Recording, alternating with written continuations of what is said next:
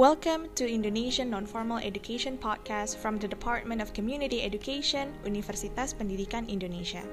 We're here to help you discover more about the non-formal education field in Indonesia and to empower youth through education. As Alan Bloom once said, education is the movement from darkness to light. Enjoy!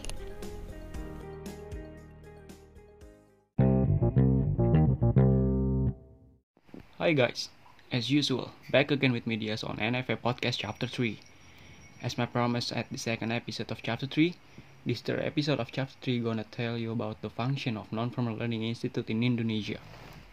Before we start more further, Indonesia had organized or set up non-formal education by 6 kind of non-formal learning institute. The 6 kind of non-formal learning institute is including course institution, learning institution, training institution, learning group, PKBM or community study center, majelis taklim, or maybe we can call it religion assemblies, and a similar education unit. We all know that every single thing in this world has a function and a purpose why that thing is created. The same like non-formal learning institute, they had their own function. For the example, community learning center as a facility for communities to learn independently and continually. Here in Indonesia, the non-formal learning institute had a function as a facilitator. They are meeting between the learning needs and resource, meeting between the facilitator or the ALPA with people with the learning needs and resource. So with that way, there are many possible learning event or learning process happen.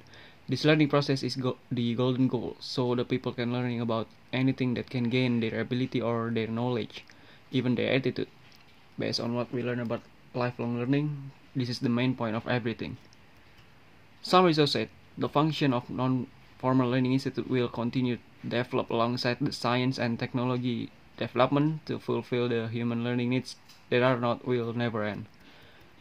Currently, the presence of institute as one of the channel for non-formal education need to be truly evaluated again, related to the role, the function, and its focus in implementing programs for the community empowerment process.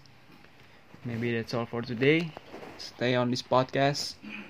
Please share this podcast to your friend or your family to support us for making more excited podcasts. Cheerio.